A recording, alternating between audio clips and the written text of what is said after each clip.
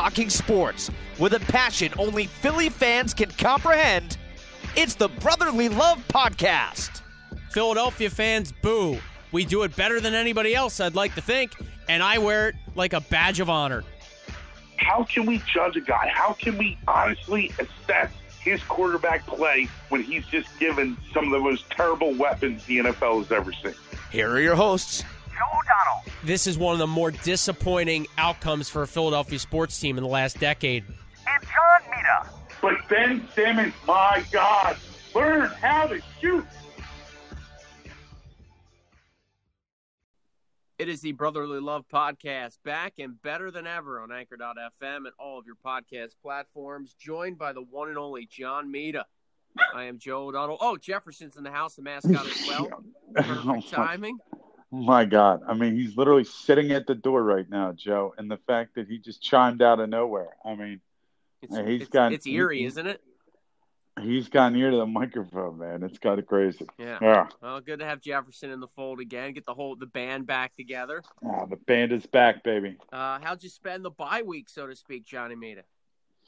How did I spend the bye week? You know, just enjoying the fact that nothing was doing on the Eagles front. It was kind of silent. You just know that the players are kind of getting healthy. I think the one thing that was interesting is the fact that Doug brought in some of the guys during the bye week. So it sounds like that he wasn't really, too happy with their performance last time out. So I'm kind of encouraged by that. At least, he's, trying to get better because they're just not good enough. So we'll talk about the Birds' second half of the season, a little prediction over the last 8 games here in a couple of minutes.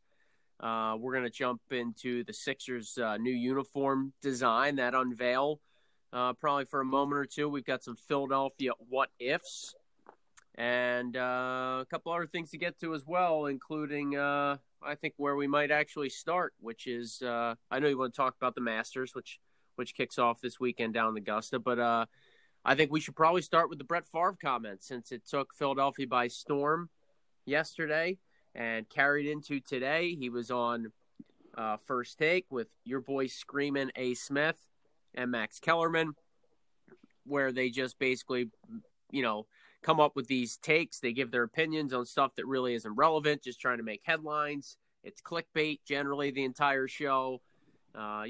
Yesterday was, is Patrick Mahomes already in the conversation for the greatest quarterback ever? Like, give me a break. The guy's played 2 seasons. A decade from now, yeah, we can anoint him near the top. Things like that. And they had Brett Favre on. They asked him about a number of topics, including the Mahomes thing I just mentioned. And they brought up Carson Wentz. And he mentioned his opinion on the situation was that the Eagles probably should have kept Nick Foles after the 2018 season. And so Philadelphia then, of course, with all the outlets and the pundits have to go, well, here's what Brett Favre said. What do you think? Doug Peterson was then asked about it in his press conference today. He didn't handle it well. You are not pleased with the way the head coach handled the question, and he was asked it basically 3 different times, John Mita. What do you got for us? I think it's ridiculous. And this is something that I've kind of referred to on a previous podcast, but the fact of the matter is there's a fractured relationship here. It's amazing to me that the question comes out and has to be rephrased to Doug Peterson 3 times before he finally understands what the hell is going on, and then finally decides to step up and support his quarterback.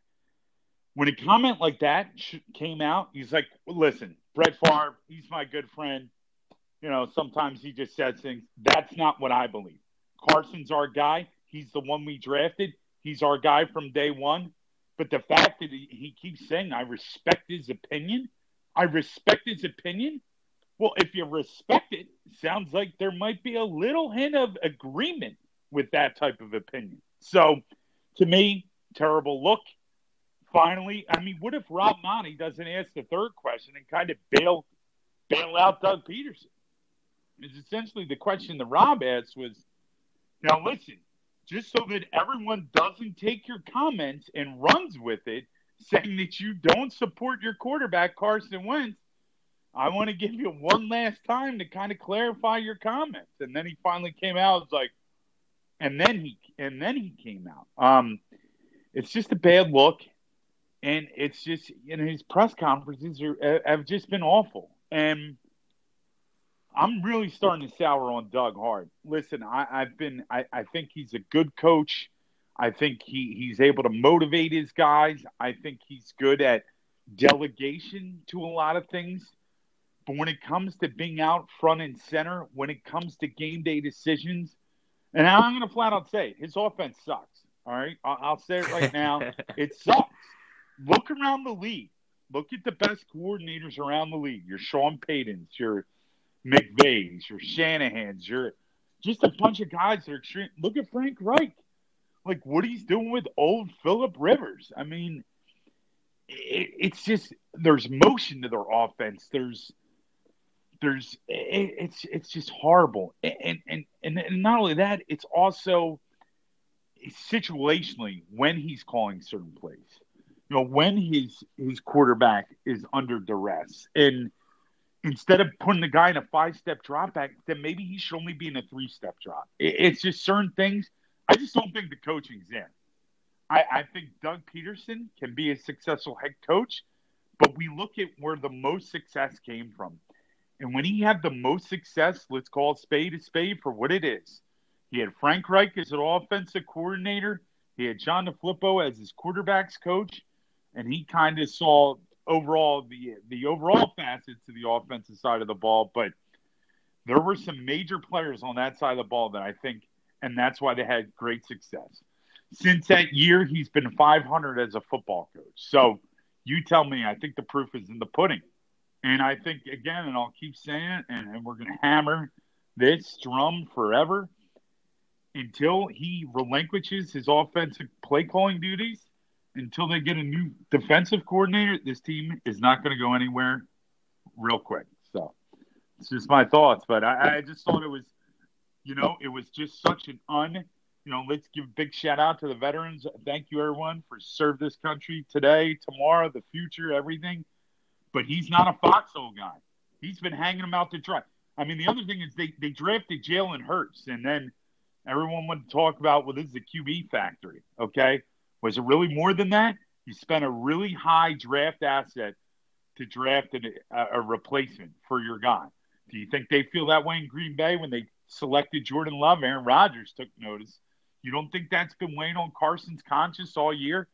Finally, he gets the keys to run the ship again. The Nick Foles chatter is dying out, so to speak.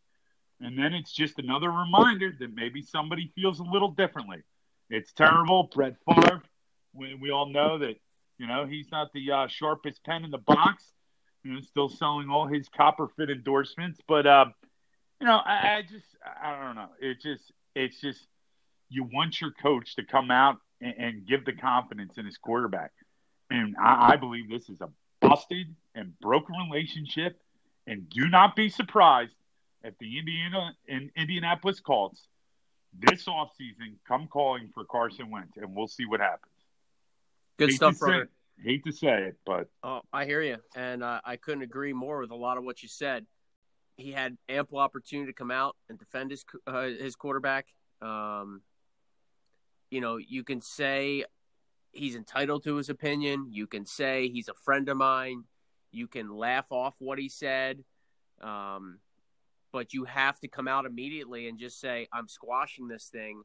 Carson's the guy. And he didn't do it. And I don't think he didn't do it because he doesn't believe it. Because even if you don't believe it, you say it. Like, that's how this thing works. Great point. Coaches, we want honesty from our coaches and the players. You just don't get it a lot. When you do, it's refreshing. But a lot of times I think we all know.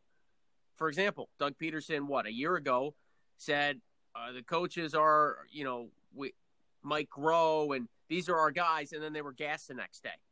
So either he's really not in charge, which we've been wondering, or he's just not forthcoming.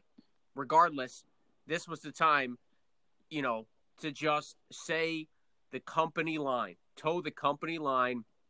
And if Wentz isn't here next year, or Wentz is on the bench in 3 weeks, whatever, times change. But you had to come out and just squash this immediately. And for Doug Peterson to say he hadn't heard anything or seen anything on Favre's comments, the day prior, give me a break.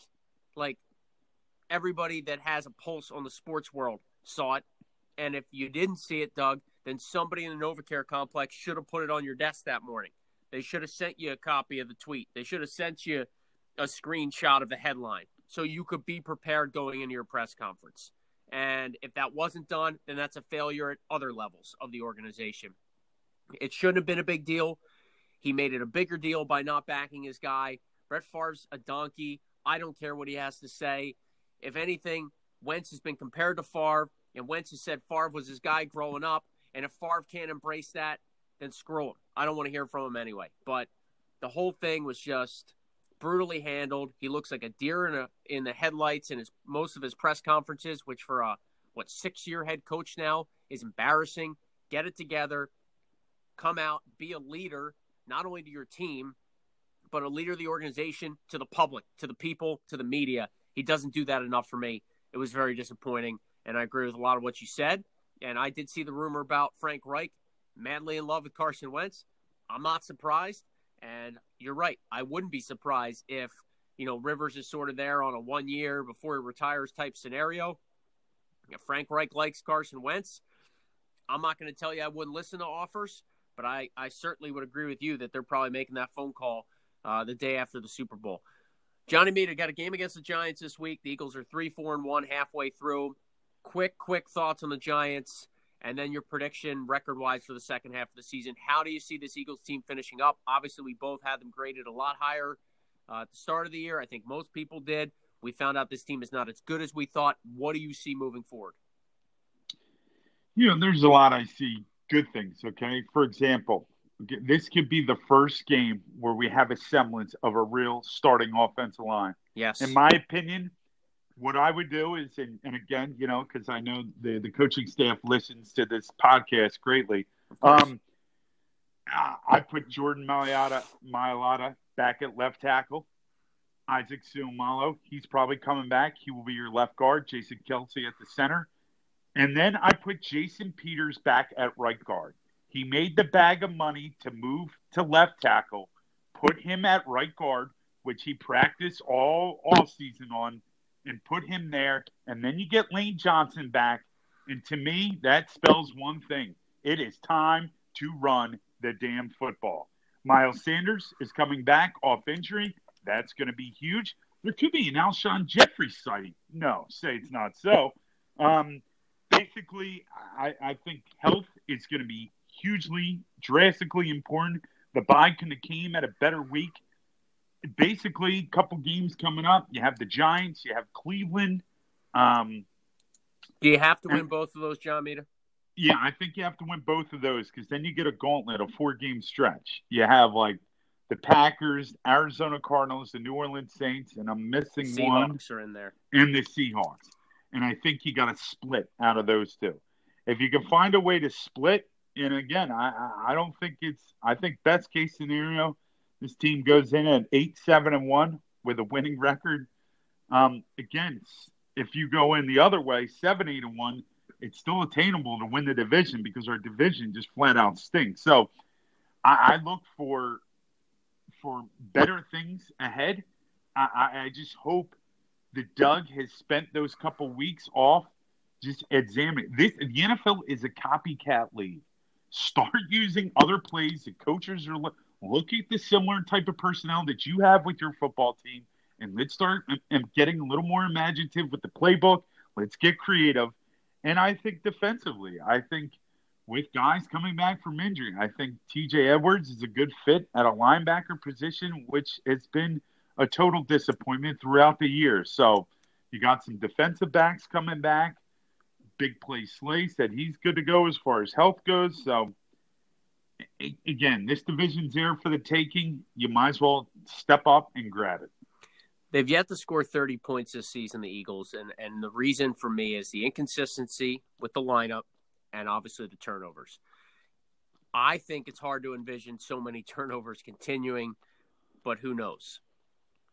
I'd be I guess from a betting man standpoint, I think they get the turnovers cleaned up, not eliminated, but cleaned up. I think the December track record for this team holds. I think they can go 5-3 to finish 8-7-1, which you kind of were on the same boat with. They're getting healthier. but they need more balance. Help protect Carson Wentz by running the ball more. Get Sanders involved, get Boston Scott involved, make sure Goddard and G. Ward are sort of those third down safety valves to keep moving the sticks, control the time of possession.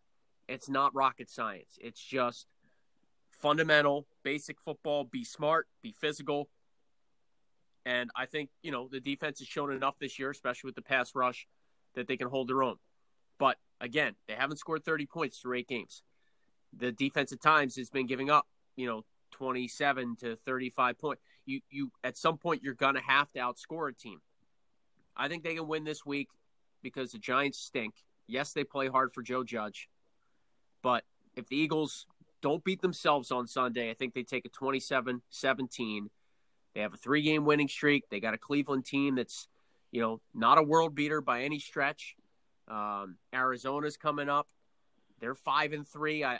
I think they're better than 5-3, but sometimes you are what your record says you are. And they just lost to the Dolphins.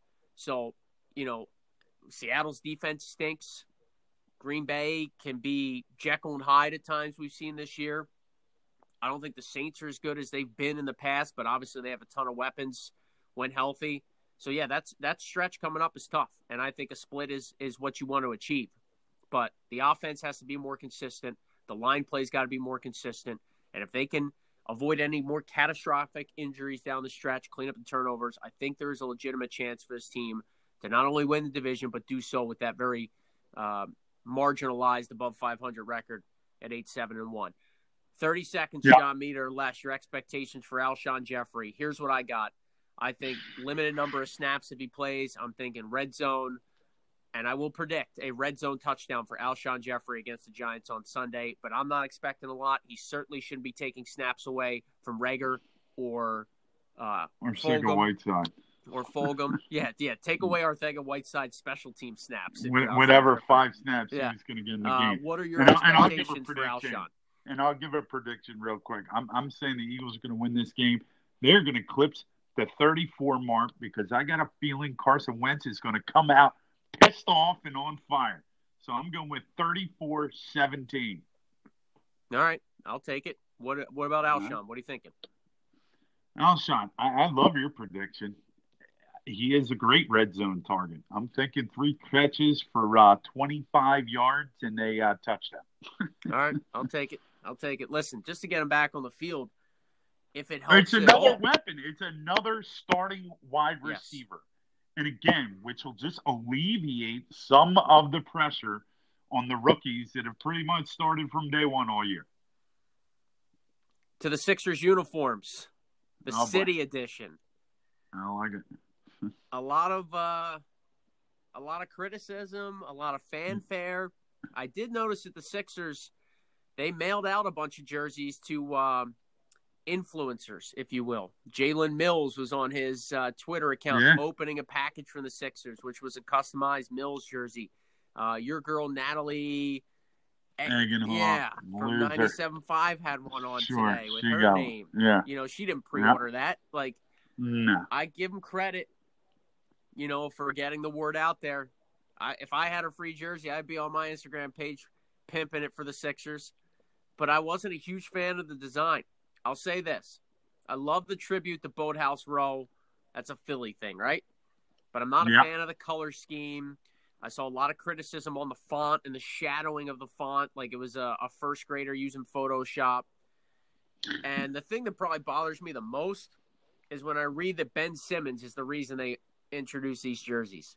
Because as we know, I'm going to sound like the get off my lawn guy. I'm going to sound like the old stick to sports. But Ben Simmons, for the love of God, practice your jump shot.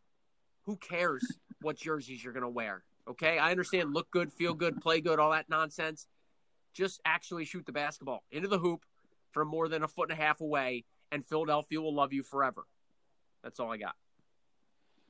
I like it. Yeah. Again, Boathouse Row. It's one of the most beautiful sights you'll ever see, especially if you're driving down the Schuylkill Expressway late at night and it's illuminated with different colors. And it's just an amazing thing to look at. So I do like that aspect. I agree. The font color scheme probably could have been a little better. But hey, we're gonna roll with it. I didn't, I'm a huge influencer. Apparently, mine got lost in the mail. It's coming. Maybe with some mail-in ballots. But anyway, again, I agree with you. I'm excited for the season. Real quick, the NBA, it's going to be here before we know it. They're kicking off December 22nd. The league and the players have agreed to a deal. It's going to be a 72-game season. The draft is going to be in, I believe that's November 18th. So maybe 1 week from tonight, maybe. Oh, Johnny, we got to get a draft preview in next week, then early in the week. We're going to have to put some on the record. So, and it's going to be interesting. There's all the rumors circulating with trade scenarios. A lot of big-time veterans might be on the move. Daryl Morey's in the fold, so it should be an interesting draft night for the Sixers upcoming.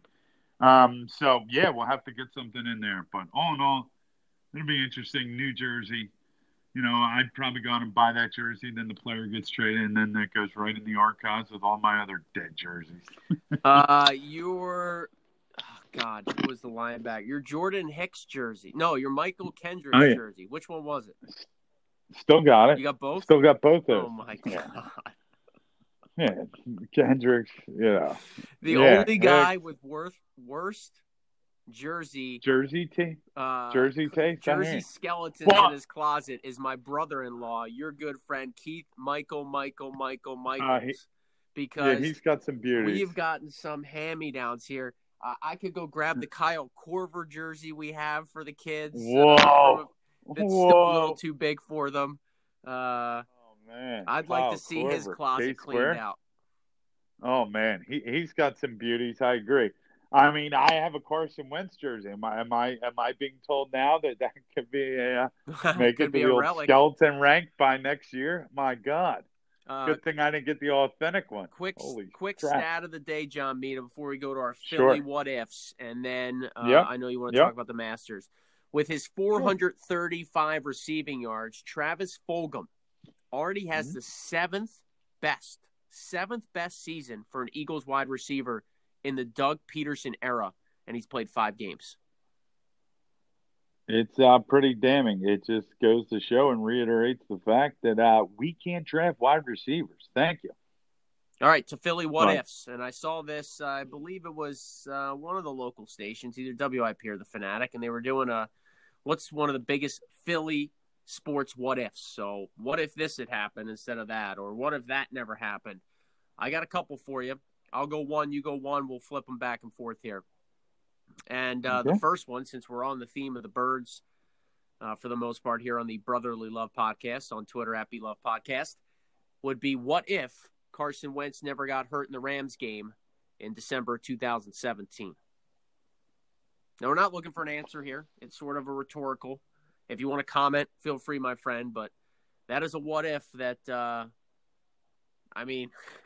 don't even know where to go with it, to be quite honest. But at the time, we were all crushed. We all thought the season had come to a crashing halt. And then the Eagles went on to win the Super Bowl with Foles at the helm. So I guess my first one would be what if Carson Wentz never got hurt that year?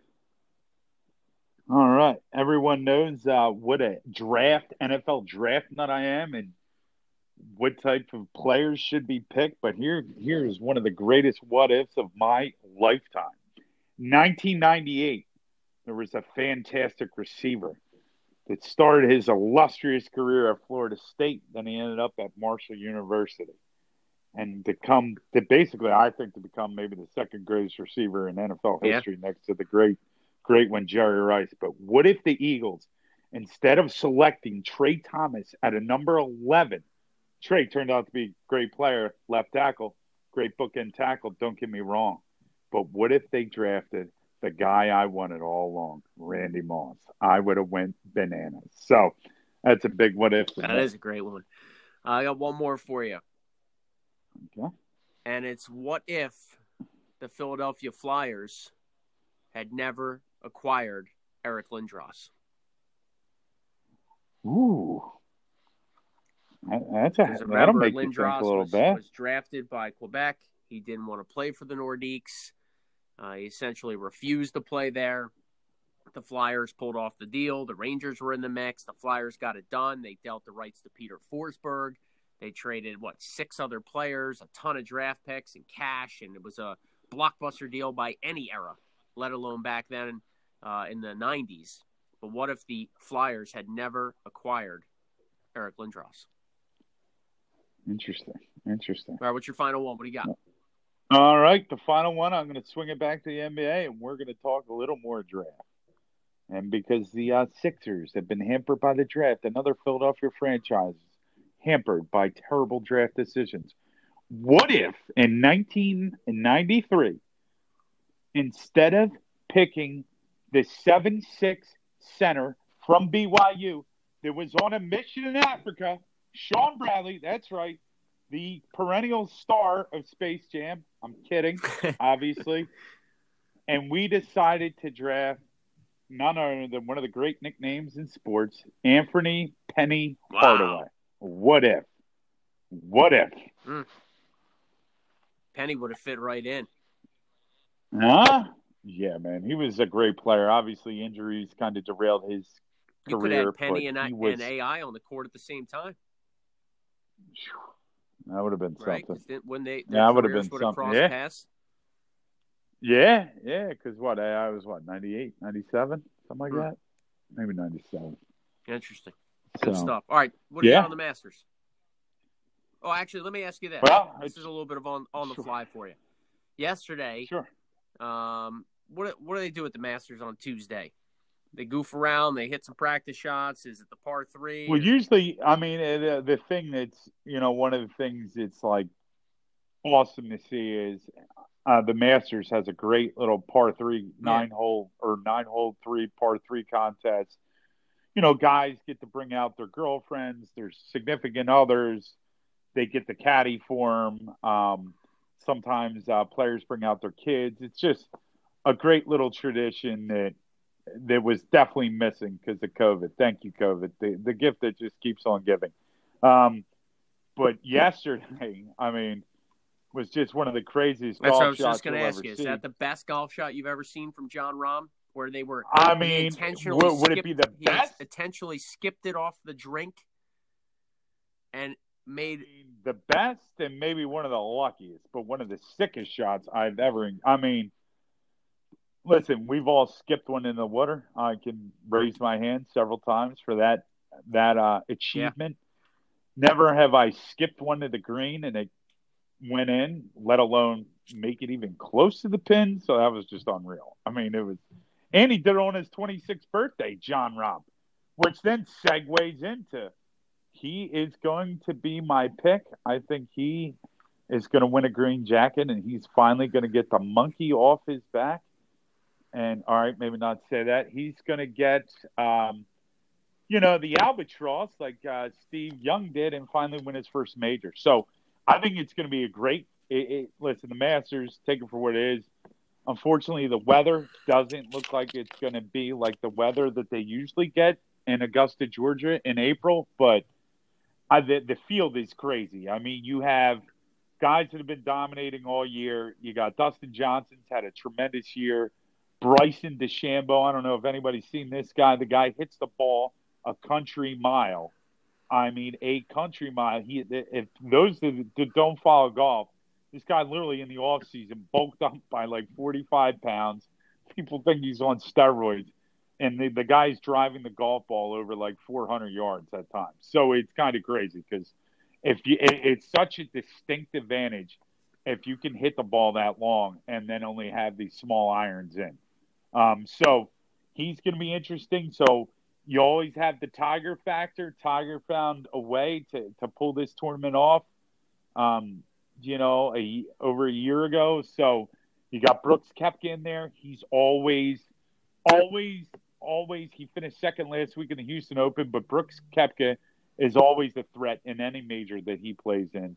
You got some youngsters. Matt Wolff is a guy that could make some noise, could creep up into the board, but I think it'll be a phenomenal, fantastic golf tournament. The course is just one of the most beautiful places in the world. At some point in my career, it's definitely on my bucket list. But I think in no order, I think some of the leaders are going to finish high. I think it'll come down to DeChambeau, Rahm, and Dustin Johnson. And in top 5, I think you look at Koepka, and I think Matt Wolff is a surprise in the top 5. So that'd be my prediction. I'm looking for some great things, and it's so weird to be in November, but I'll take the Masters anytime I can get it, for sure. All right, good stuff, brother. Always appreciate the insight there. And I've got just one more thing for you, really. The NFL with 56 positive cases from November 1st to 7th. Now, cases are up all over the U.S. I guess to me, that just signals that it's a numbers game, and at some point, if they're up all over the country, they're going to be up in the sporting world too, especially when you don't have a bubble. But just a little food for thought there. And lastly, John Mead, I'm going to give some credit to Mike Tomlin. I hate the Steelers. You know that. I've never been afraid to say I hate the Steelers. But Mike Tomlin's a guy I've always respected. He's now gone 14 years without a losing season as a head coach. To have Le'Veon Bell on the roster, no longer. Antonio Brown, no longer. They still have talent, drafting, leadership, stability. That's what I think about when I think about Mike Tomlin. I hate the Steelers, but I want to give that guy some credit. He's a hell of a football coach. Doesn't matter who they lose, who they gain. For the most part, they're always in the mix. Hence, 14 years without a losing season. That's all I got for you. Yeah, I love shout out to Tomlin. As you know, I hate Pittsburgh. I don't hate them. Can I say that? I don't know. I dislike them strongly. I actually started a class yesterday, and it turns out one of the people on my Zoom call, this girl chimes in, and she says, well, I'm here. I live in the hometown of the greatest football team in the world. And I'm thinking to myself, oh, my God, who is this? And, of course, she had to be a Pittsburgh Steelers fan. She fit the bill to a T. But I agree with you. Mike Tomlin, he is one of my most admired coaches in all the NFL. The fact that he has never had a losing season, and he had to start a guy like Duck Hodges or another guy named after an animal, Mason Rudolph, last year, and still found a way to go 500. Big ups to Mike Tomlin. Listen, if he was ever fired, I wouldn't mind him running our football team. That's all I'm saying. Amen. So, yeah. All right, Johnny Meadable, enjoy the Masters. Good podcast as always, my friend. Nice catching up with you, and go Birds. Absolutely. Go Birds. Let's get it done. Let's get back to the real 500 level. Love it. Thanks, for everybody, for tuning in. For John Mita, Joe O'Donnell, it's the Brotherly Love Podcast. Subscribe, like us, all those sorts of things. We appreciate the feedback. Appreciate all the love and support. Brotherly Love Podcast. Till next time, we'll see.